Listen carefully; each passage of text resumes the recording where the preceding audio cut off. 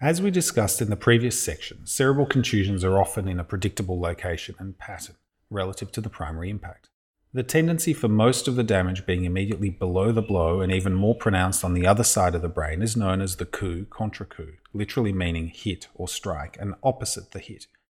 The reason for this pattern is best thought of in terms of the acceleration and deceleration of the brain within the skull. I always think of those slow-motion videos of crash test dummies bouncing around inside a car.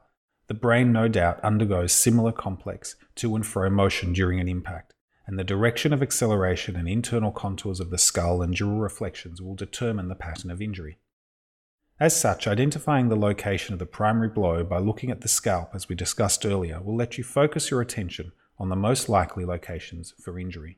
It will also give you the opportunity to include the term coup contra coup pattern in your rounds or report, which makes you sound terrifically sophisticated.